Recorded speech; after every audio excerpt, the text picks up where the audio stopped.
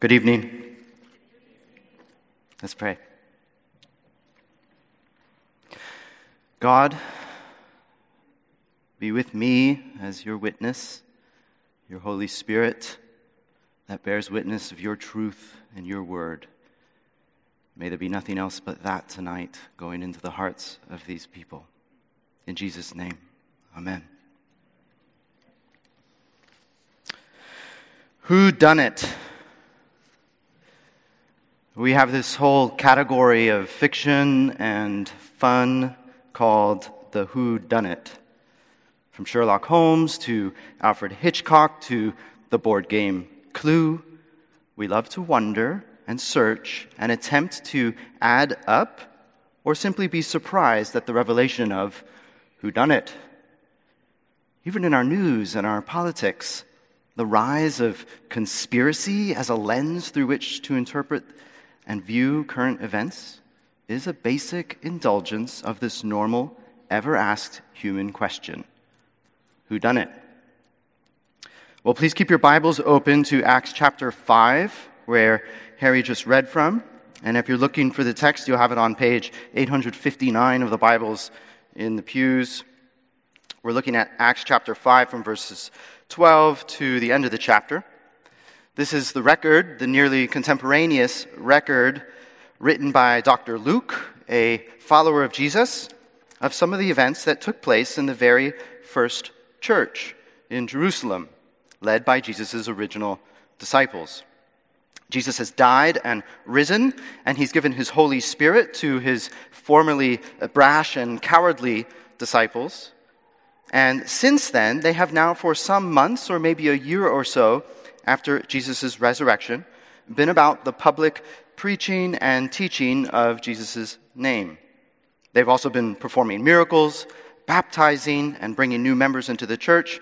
And as we saw last month, they've begun to run afoul of the religious authorities for the popular stir they are creating in Jerusalem. Now, God has placed this text from Acts 5 into our laps tonight to continue to fill out the picture of the development of the early church, to understand what they were and who they were. And that's what we're learning. That's what we're intended to understand here. And I think in this chapter, the things that we're supposed to be seeing can be looked at as four sort of interlocking, overlapping observations out of our text. So our four observations are these. First, we observe that tragically, Christians are popular. Tragically, Christians are popular. Second, we'll observe that tragically, Christians are unpopular. Christians are unpopular. Third, we'll see that joyfully, Christians preach. Joyfully, Christians preach. And fourth, we'll see that God sovereignly saves. Sovereignly, God saves. So those are 4 points for this evening. Let's begin now with our first. Tragically, Christians are popular. Let's look here at our first section in chapter 5, verses 12 through 16. Here, Luke does a sort of status check on the church after the first year or so following the resurrection of Jesus. How is the church doing? What is it doing? And what do we find? We find the apostles are on a miracle streak. There are many signs and wonders being performed by them. And everyone, it seems everyone, not just those in Jerusalem, but in the surrounding towns, are aware of it. These early Christians are becoming very noticeable and very popular. Now, this kind of popularity is not really good. Rather, it is quite tragic. Tragic? What's wrong with being held in high esteem by the people? Well, to understand that, we have to pick through this rather troubled translation to see how these verses actually work together here in verses 12 through 16. You may have noticed the sentences here are a little awkward, and that's because Greek is a little complicated in a way that English is not, which makes the translation here kind of hard. But here's how I think we're supposed to read these verses. And if you like, in your own copy of the scriptures, you might mark this up to clarify it. So read with me and have your pencil ready to mark. In verse 12, it says, "Now many signs and wonders were regularly done among the people by the hands of the apostles." Now skip to verse 15. So that they even carried out the sick into the streets and laid them on cots and mats, that as Peter came by, at least his shadow might fall on some of them. So, joining the first part of verse 12 and verse 15 seems to be the intended flow of thought here. The apostles were performing so many signs and wonders. They were happening with such powerful ease, so frequently and popularly, that even Peter's passing shadow would heal the sick as he went by, and the people were clamoring for it. But in this middle section that we skipped over, starting there in the middle of verse 12 and going through verse 14, I think we can look at this as a kind of parenthetical, explaining where all this activity is happening, who is involved and not involved, and why. So if you have your own Bible, you might actually bracket that section in parentheses. The punctuation is not inspired. So open parentheses in the middle of verse 12, and they were all gathered together, and close parentheses at the end of verse 14. That's your parenthetical. And in that section, you have these details around the extravagant healing ministry of the apostles. We see that the church was gathering in Solomon's portico. That is the same place that Peter preached his sermon in Acts chapter 3, after healing a lame man. And Peter and John were then arrested in that spot in chapter 4, right there in Solomon's portico in the temple. And joining the apostles here were the multitudes who believed, men and women joining the church and worshiping God. How many people exactly? Well, after Peter's first sermon in chapter 2, it says there were 3,000 souls added to the church. And after his second sermon in Acts 3, it says there were 5,000 men added, which we could assume means an equal number of men and women, so maybe even 10,000 additions. So as at the end of chapter 4, you've got a church of perhaps 13,000 people. And here in verse 14, we're adding a multitude to that number. So what's 13,000 plus a multitude? Well, according to my calculations, it's something that you just can't miss or ignore.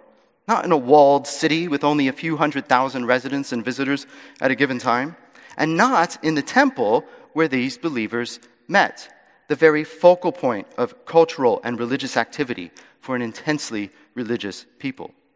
These Christians are unmissable. They've become a sort of elephant in the room in Jerusalem. Everyone is either talking about them or, absurdly, trying not to talk about them. But we'll come back to that. We've skipped over verse 13 in our parentheses. This is perhaps a sort of parentheses within a parentheses. The focus here shifts from who is in the multitudes of the church to who is not in those multitudes, who is not there. It refers to the rest, and again to the people. We're here talking about the general population of Jerusalem. And it says they have two sort of contradictory reactions to this Jesus movement. It says, on the one hand, the people hold them, the apostles, in high esteem. They admire them. And yet on the other hand, they dared not join them. Now, perhaps the admiration of these Christians is easier to grasp. I mean, what was there not to admire? These Christians are living exemplary lives. In April, we saw how in Acts 4, they were dedicated to sacrificial love. How amongst the early church, there was not a needy person among them. Because the believers in the church sacrificed their own wealth, even selling their possessions for the general good of others. This is admirable. And further, as we've seen, the apostles were freely healing people in the name of Jesus. The people saw these things not as tricks, but as signs of the power of God, the work of the prophets of old. And here they are healing so extravagantly and powerfully that even Peter's shadow can heal them. These early believers were held in high esteem. But there was also fear. None of the rest dared join them, it says in verse 13. There was a fear barrier in their hearts to full entry. What were the people afraid of? Some think it was fear of the authorities. But I don't think that persecution from the authorities was the problem here, because in verse 26, it seems pretty clear that the authorities are afraid of the people at this point and not the other way around. The people, it seems, would stone them for interfering with the apostles' activity. So why did the rest of the people not dare join? Why were they afraid? Well, where was the last time in Acts that we smelled fear? It's close. Actually, right behind us here in chapter 5, right after the death of Ananias and Sapphira. These two members of the church, Ananias and Sapphira, had lied to the apostles and the whole church, even it says to the Holy Spirit of God. They made pretenses about their own righteousness before God and men by making a display of extravagant giving, declaring they had given all when actually they had held back for themselves. They were double-minded, hypocrites, seeking the praise of men rather than of God. And God, exposing their lie through Peter, struck them dead, right there in public in the sight of church. And verse 11 adds, "And great fear came upon the whole church and upon all who heard these things." You see, that episode with Ananias and Sapphira said something significant about the church, that the church is a place of purity and repentance.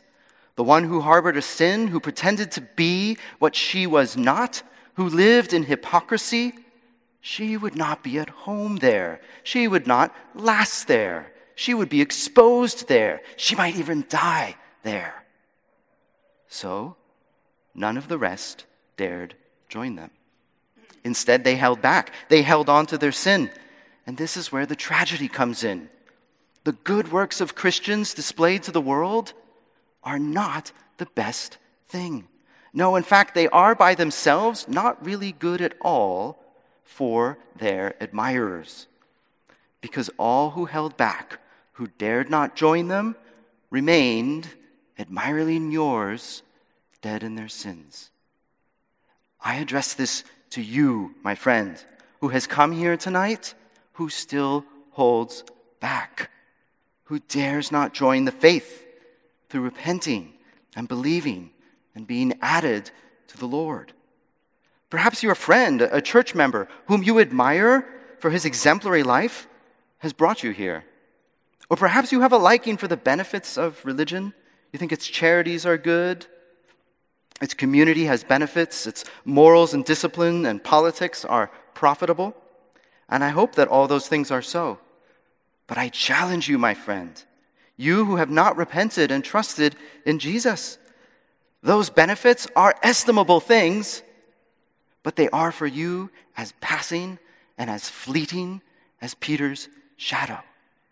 Even if we could heal you, you will one day lose that renewed health and die in your sin. Friend who holds back, instead of admirable things, what we really have for you are the words of this life, as it says in verse 20.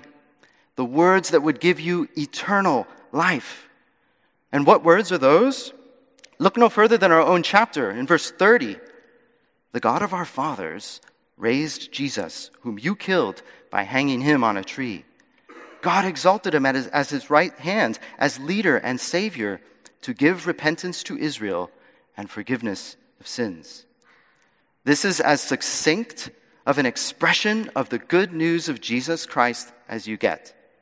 But there is eternity locked in these words. The problem you and I have is that we need forgiveness. We need eternal forgiveness.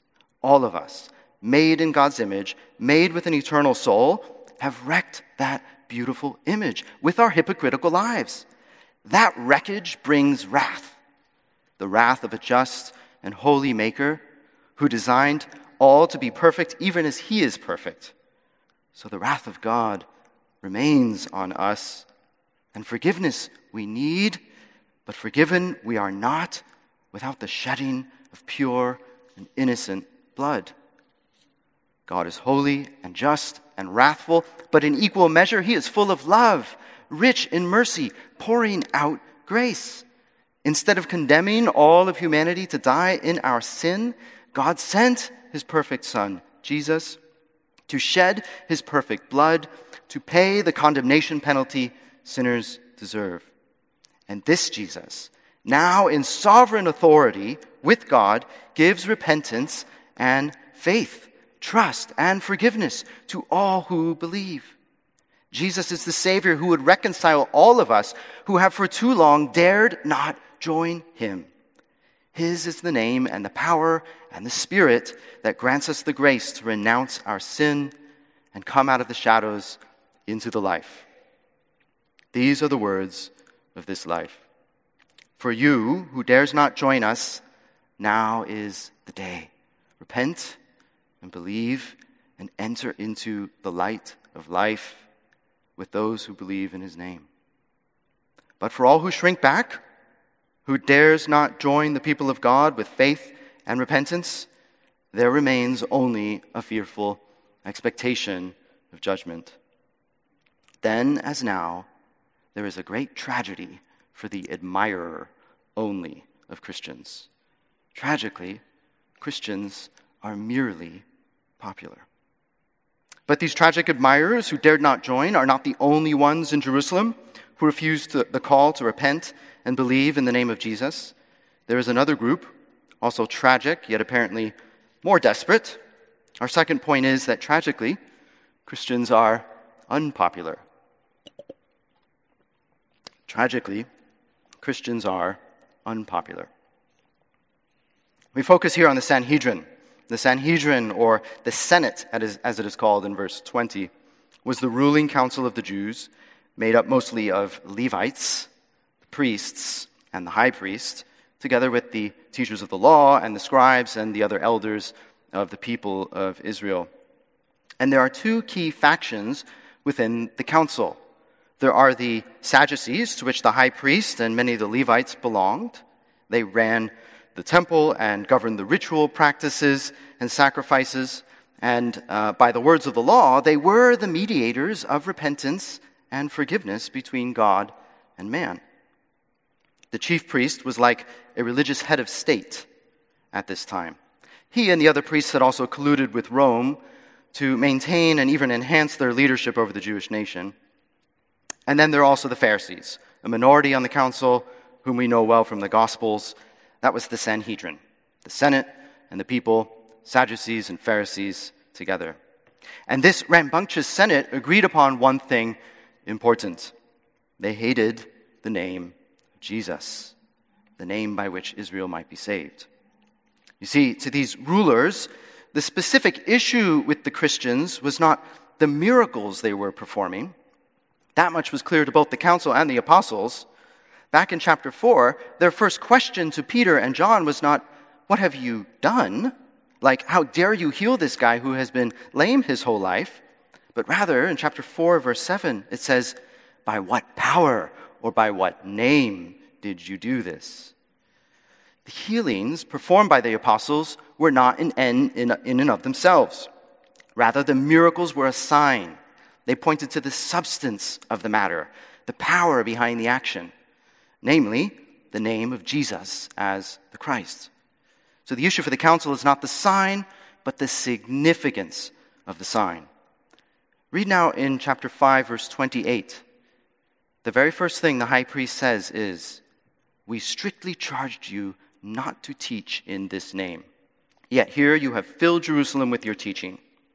The miracles are passed over. That's not their issue, because they were a proxy and they knew it. They were a companion to the preaching of the name of Jesus. And that is the consistent pattern in Acts. If there was a miracle, then there was preaching that followed. The point was the preaching. The miracle was merely a signpost. And the issue is, therefore, the name of Jesus. And the high priest can barely conceal his hatred of this. He cannot even mention the name of Jesus. He just says, "this name," or "this man," in a kind of derision. So why this great hatred of the name? Well, verse 17 tells us that the main driver was their jealousy. But jealous of what? What did they lack or stand to lose? Well, for one thing the apostles have that these secular leaders do not is popularity.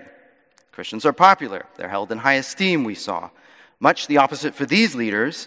From verse 26, we see that in a popularity contest between the Sadducees and the apostles, the Sadducees get stoned. But their jealousy goes deeper than that. The Sadducees sense a serious threat to maintaining their authority. Yes, the law of Moses gives them authority, and yes, Rome's legions give them authority. But here, in the very seat of their authority, the temple grounds, they have direct defiance and are even accused of murder. They complain to the apostles in verse 28, "You intend to bring this man's blood upon us." And Peter and all the apostles come straight back at the council. That's because you're not in charge anymore. And yep, you did kill him. Read with me in verse 29.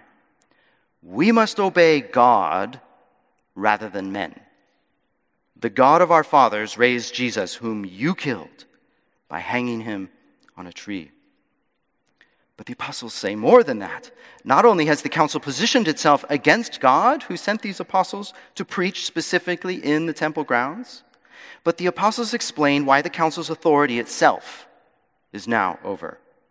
Look at the careful language there, beginning in verse 31.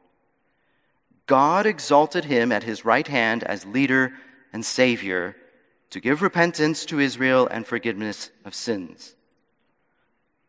The Sanhedrin has heard this before.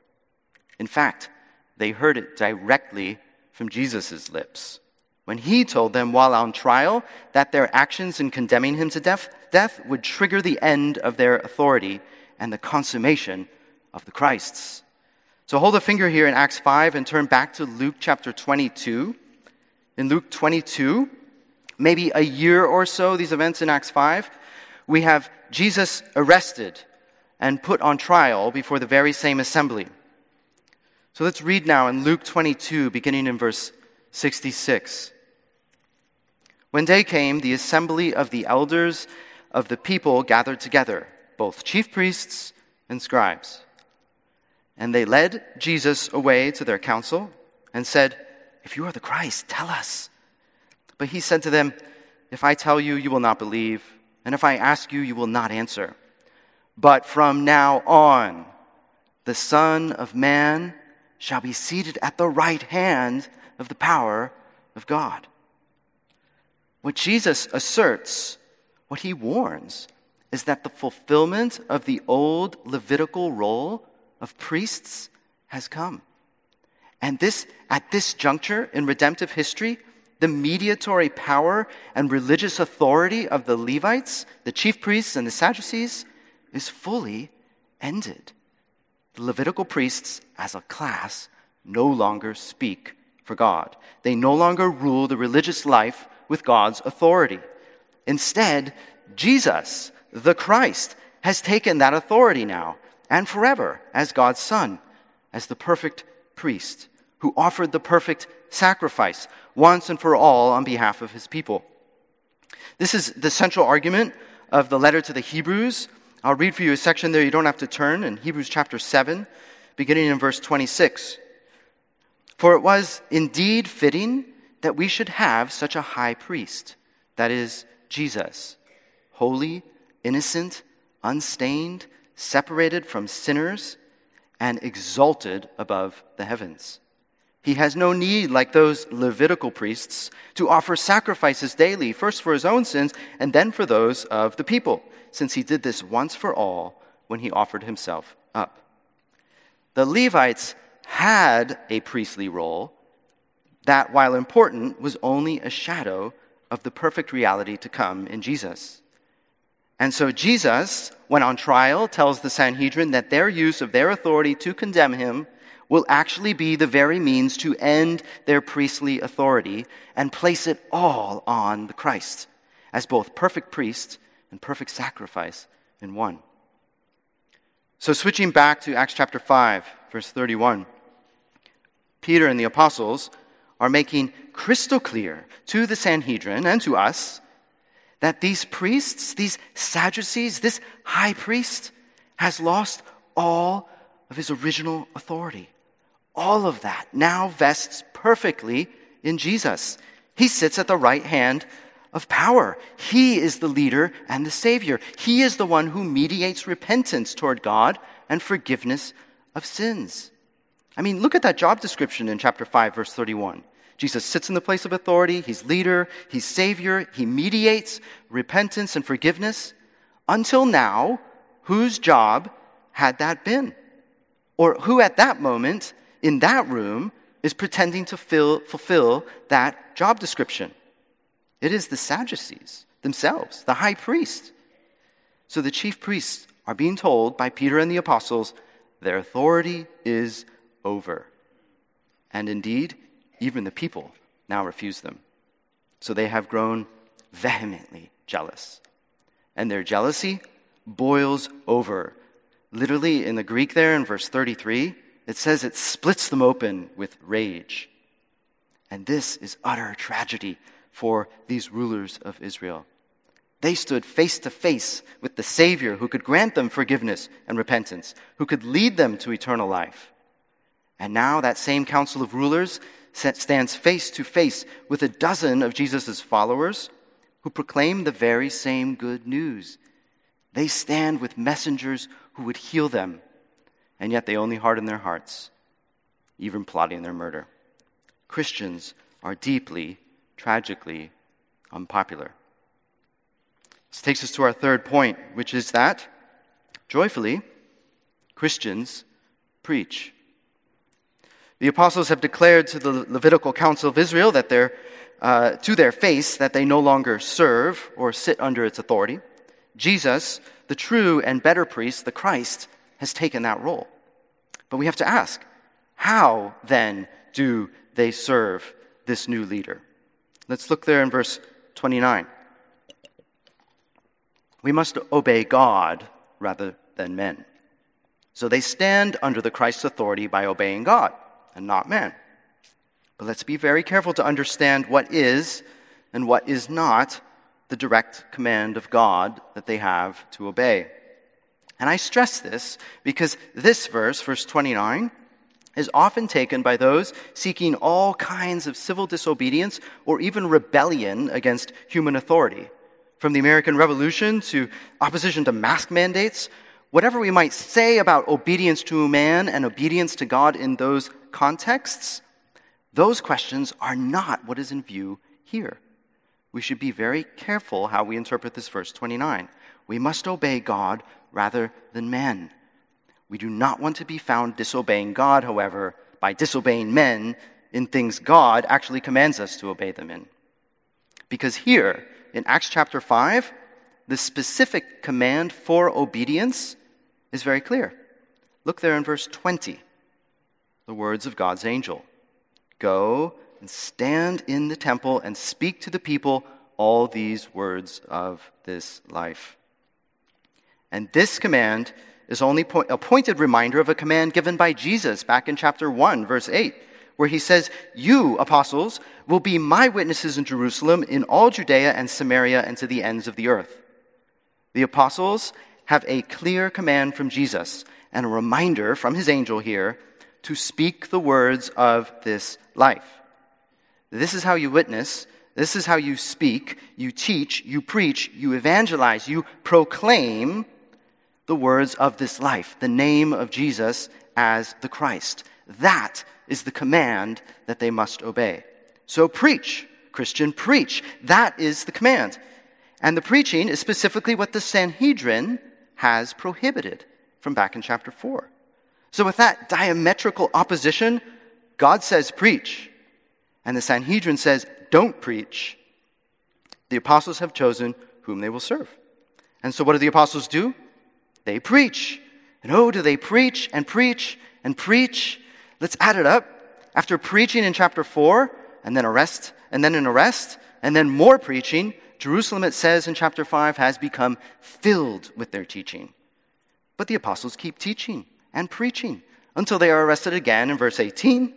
Then they're released at midnight, and as the sun rises the next day, they start preaching.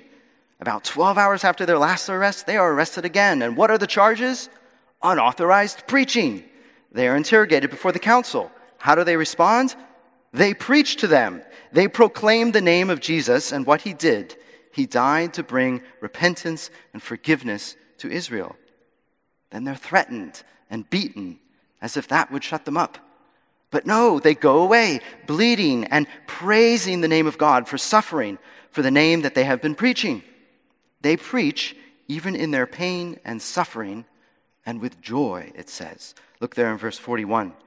Then they left the presence of the council, rejoicing that they were counted worthy to suffer dishonor for the name. And then finally, do they call in sick and sore with a sore back the next day? No, it says in verse 42, every day in the temple and from house to house, they did not cease teaching and preaching that the Christ is Jesus. They are fixated on the preaching of God's word. Every day, at every place they have a hearing, they obey the command of God, and therefore they preach. Brothers and sisters, this command to go and preach is not exclusive to these 12 apostles. Through the rest of the New Testament, you see all church members preaching. This may be easier to see if you interchange the word preach with evangelize or proclaim the good news, as the word really means in Greek. Christians proclaim the good news. All members proclaim the good news. So just by way of example, we see that deacons preach, and not this deacon, but Stephen in the very next chapter starts preaching. We also see that wives preach. Think of Priscilla with her husband Aquila proclaiming the truth to their friend Apollos in Acts chapter 18. You see businesswomen preach. Think of Lydia, who brings the good news to her whole working household in Acts chapter 16, along with Paul. You hear of fathers preaching. Think of Philip, the evangelist, who's preached to his daughters such that even they have grasped the faith and uniquely they prophesy in chapter 21. And even the bodyguards preach. Think of those saved and discipling in the Praetorian Guard in Rome that Paul mentions in Philippians chapter 1. The rich and the poor and the slave and the free, they all proclaim the good news that Jesus is the Christ to those around them. And preaching is not exclusive, and this is important for you, church, it is not exclusive to this pulpit. This wooden box is the main forum for our gathered congregation and visitors for preaching, and we give it a special place. But the proclamation of the good news happens in all kinds of contexts. At your dining table, over coffee with your boss or your employee, or the church visitor you just met this morning. It happens with the people you serve and with the people who serve you. So I ask you, Christian, do you preach? Do you proclaim the good news that Jesus is the Christ? Do you? If you do, or if you don't, I encourage you, Christian, to ask yourself, whom do you know who would give you a hearing? Ask God that He would give you an opportunity and boldness, and then trust His Spirit that your witness and His would accomplish the ends for which your preaching has been determined. Because God has ordained that this means, the proclamation of the name of Jesus as the Christ, is the means He intends to use, the specific purpose of the church and its people for witnessing to His name. So our third point is, joyfully, Christians preach. It's what we do. But we ask, to what effect? Why preach? Which brings us to our final point. We preach because sovereignly God saves. Sovereignly God saves. Now Luke zeroes in on a speech here in verses 34 through 39 by a leading member of the Sanhedrin, Gamaliel. He uses Gamaliel's speech to ask the key question of our chapter. Are these Christians, is this movement, is the message of the good news of Jesus merely human or irresistibly divine? Gamaliel essentially asks, who done it? Now, Gamaliel was a Pharisee, not a Sadducee. He was very influential in his day on the Sanhedrin, and he's actually well known among scholarly Jews today because he's spoken of very highly in their traditional writings. We also know from Acts 20 that Gamaliel has a soon-to-be very famous young disciple, one Saul of Tarsus, a student who apparently does not take his teacher's advice to stay away from these Christians.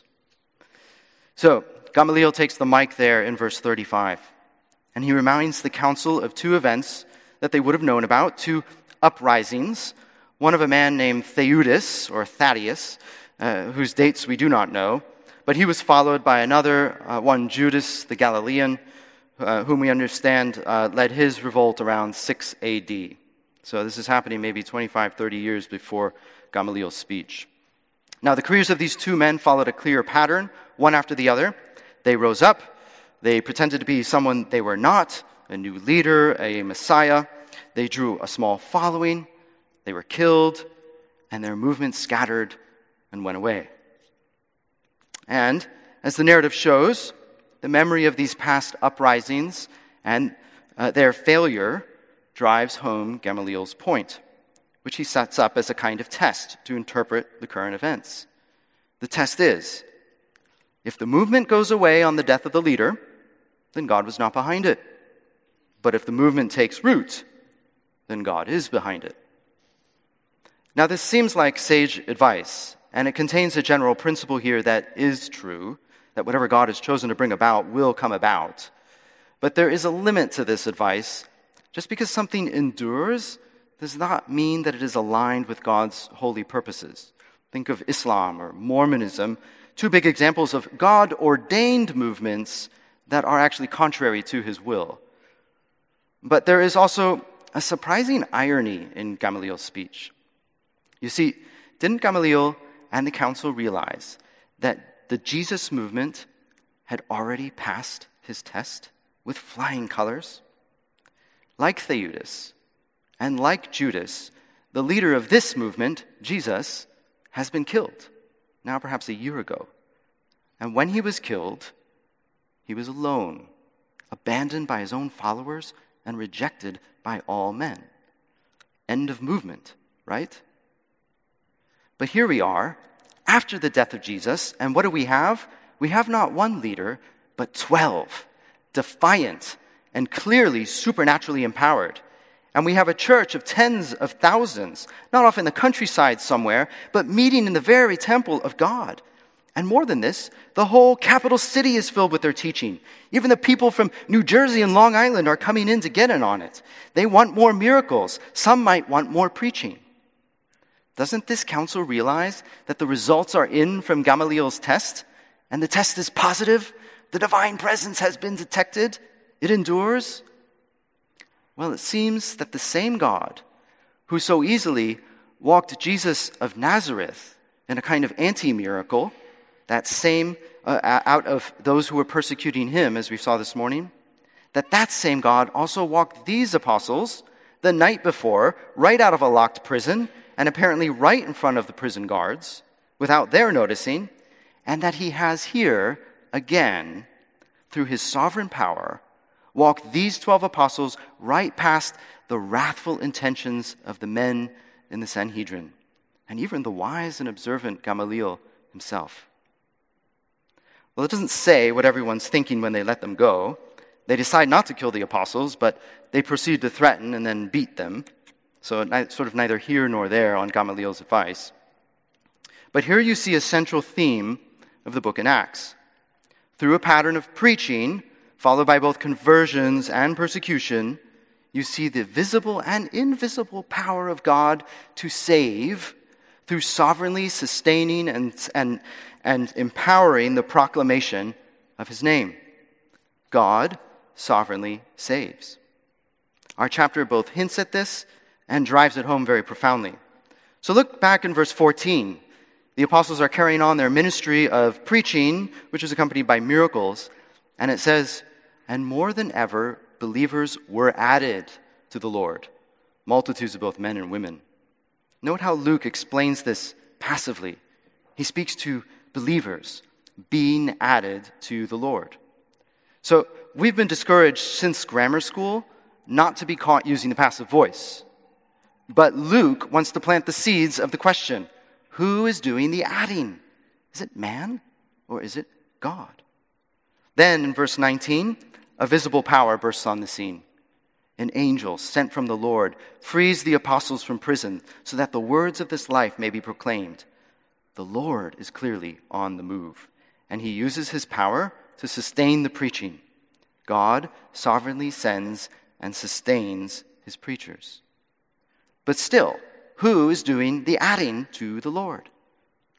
Who is doing the saving? Is it just men, or is it God? So then in verse 30, with like the force of a thunderclap, the apostles drive home the answer for the Sanhedrin and for us. The God of our fathers raised Jesus, whom you killed by hanging him on a tree. God exalted him at his right hand as leader and savior to give repentance to Israel and to give forgiveness of sins. And we are witnesses to these things, and so is the Holy Spirit whom God has given to those who obey him. So God, in the persons of his Trinity, is magnificently, irresistibly at work to save sinners from their sins. God ordained the life and priestly ministry of Jesus, his Son, culminating in the atonement sacrifice at his death, for the salvation of his people. And then God vindicated the sacrifice. He raised Jesus, and he crowns him with all authority on heaven and on earth to forgive sins. And Peter's speech stresses repentance is a gift. Forgiveness is a gift. And Jesus is the giver. And then God, who orders his witnesses to the end of the earth, steals them with the Holy Spirit to proclaim the name of Jesus, so that through the hearing of the preached, Israel will be saved. So is this movement of man, or is this movement of God? Does salvation come by the choice of man, or does it come by the power of God? Well, the message of the Scriptures, the historical record, the miracles, the preaching, the popularity and unpopularity drive home the point that God sovereignly saves through the preaching of his word, and no one can resist it. Thank God for his salvation to us. So I want to conclude with a very simple application. Take courage, my friend. Take courage when you proclaim that Jesus is the Christ, and your friends admire you but say, that's nice, just not for me. Or when they despise you for it and reject you for his name being on your lips and in your life. Take courage. What you have and what will be is of God and not of man. God sovereignly saves both you and all those to whom he gives, through his Holy Spirit, the gift of repentance and forgiveness of sins. We can trust him. Let's pray.